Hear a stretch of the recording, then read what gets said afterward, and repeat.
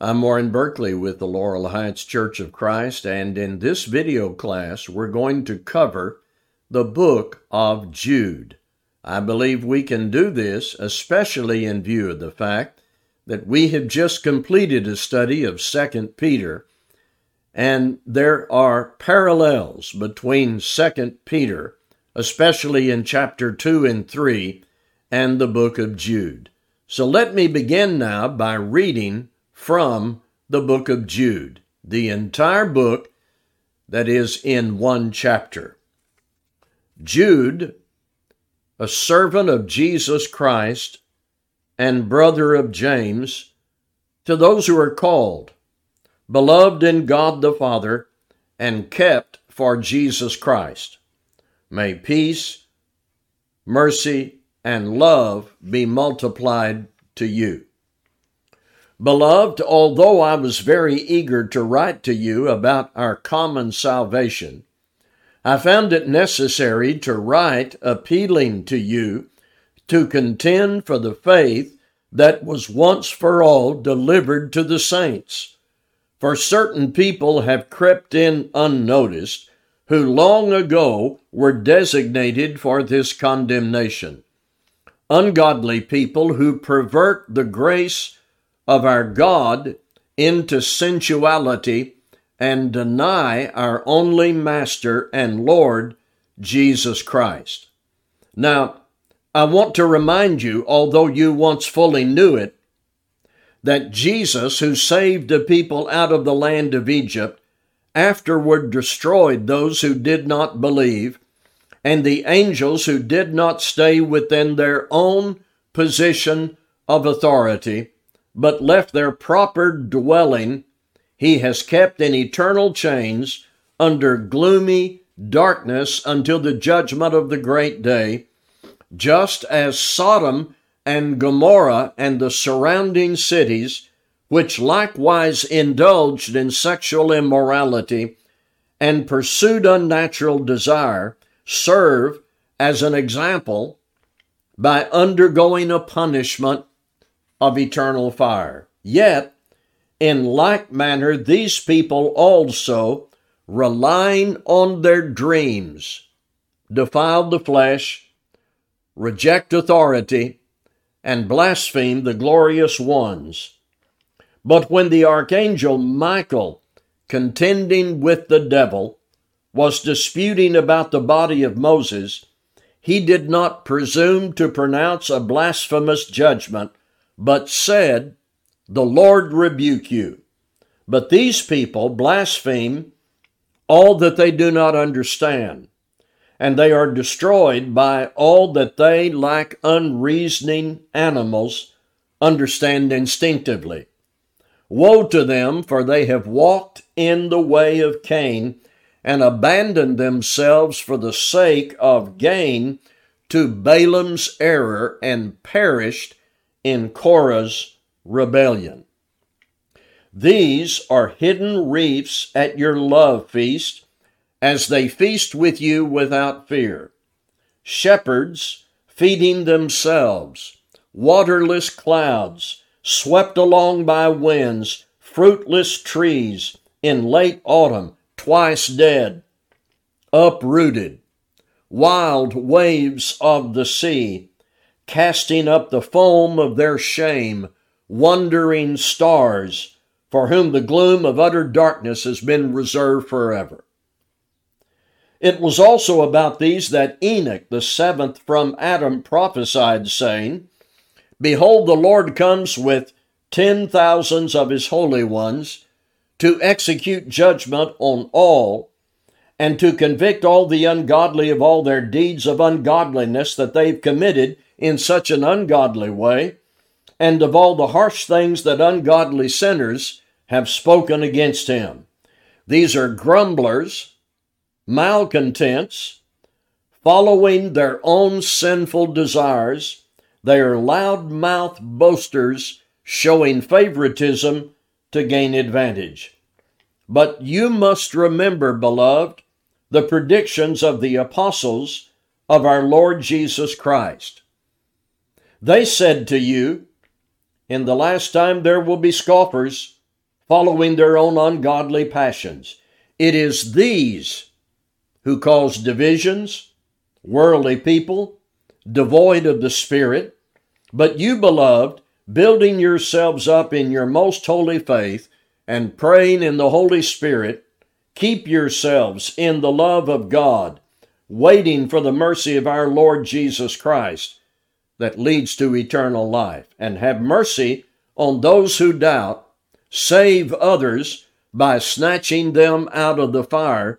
To others show mercy with fear, hating even the garment stained by the flesh.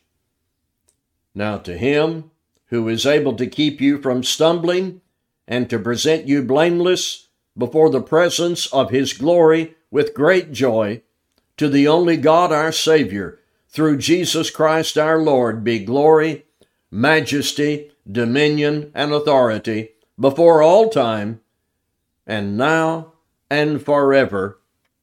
Amen. That's the book of Jude. We're going to take a few moments and go through the book of Jude.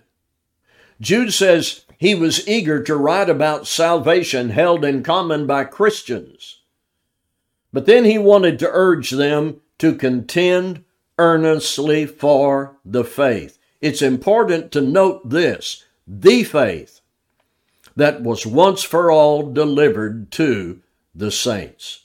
Let's go back and begin now at verse 1, and I'll take you through the book of Jude in this video.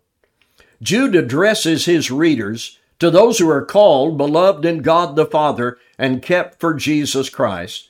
And to those Christians, he said, may mercy, peace, and love be multiplied to you. This is a typical form of addressing recipients in New Testament epistles, called by the gospel, having accepted that call through their obedience. As they continued that obedience, they were kept for Jesus Christ. Verse 3.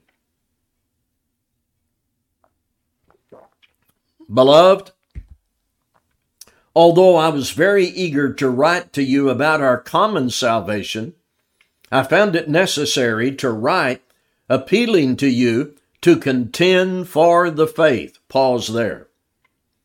To write about salvation in general was Jude's original purpose, but he found it necessary to appeal to his readers to contend for the faith. There's a sense of urgency here. And this is not about being contentious in a general sense of agitation. No, this is specific. Contend for the faith. One translation says, earnestly contend for the faith. The faith is that body of truth that we have in the New Testament, that we as Christians stand for, that we speak of, that we live by, and we respond to any assaults against this body of truth that came through the apostles. We are in a battle with truth on one side, error on the other side. Peter says this is to be the urgent challenge. Contend for the faith, once for all delivered to the saints. Notice two things. The faith, that's singular. Once for all delivered to the saints. The New Testament is the singular body of truth God gave through the apostles of Christ once for all. And that conveys the idea of permanence, not subject to subsequent revision. Don't expect something else to fall out of the sky to replace this.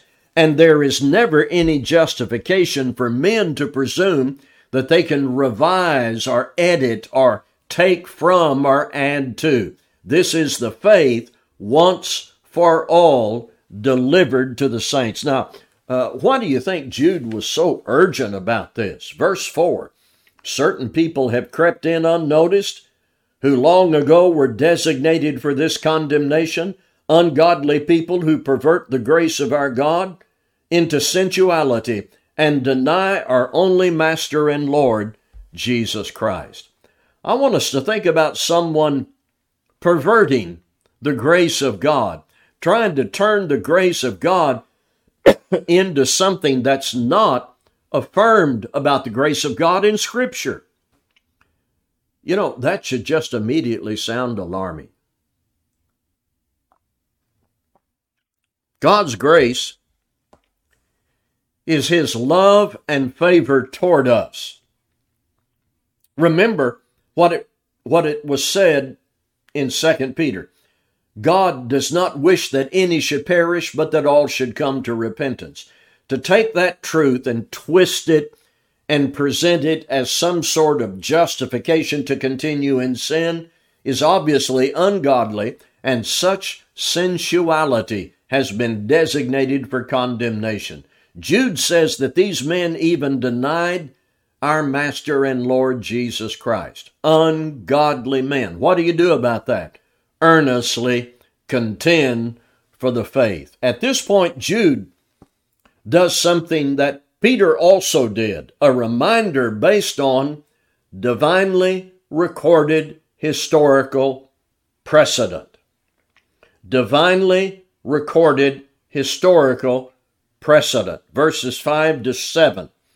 But I want to remind you, although you once fully knew it, that Jesus, who saved the people out of the land of Egypt, afterward destroyed those who did not believe, and the angels who did not stay within their own position of authority, but left their proper dwelling.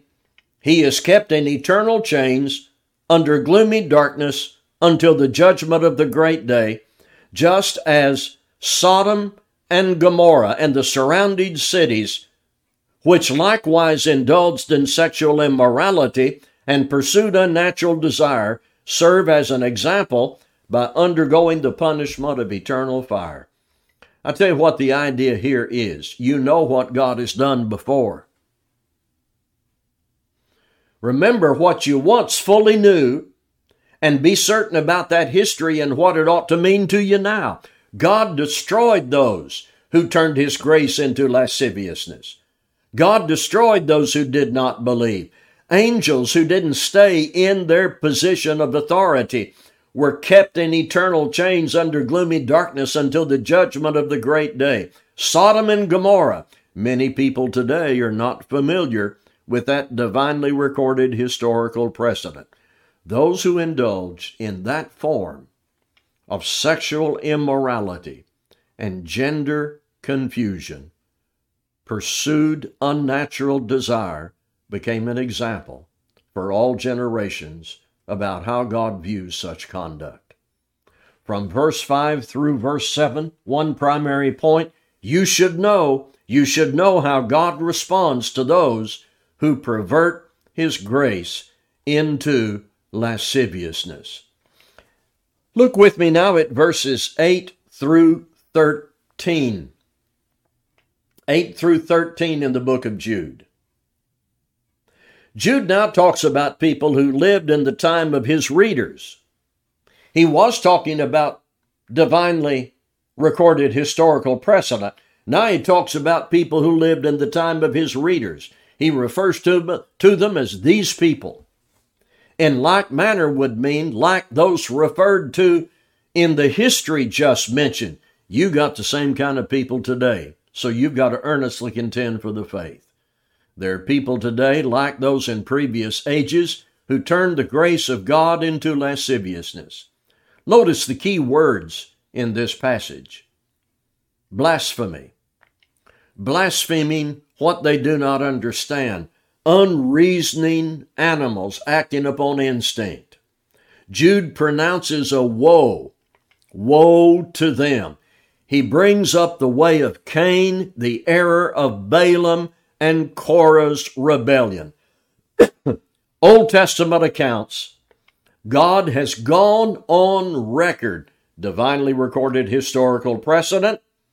God has gone on record about what He thinks and what He does about this kind of brethren. So, in verses 12 and 13, Jude says, when you come together in some atmosphere or gathering of love, you need to understand these people, some of them might be there. They might slip in unnoticed.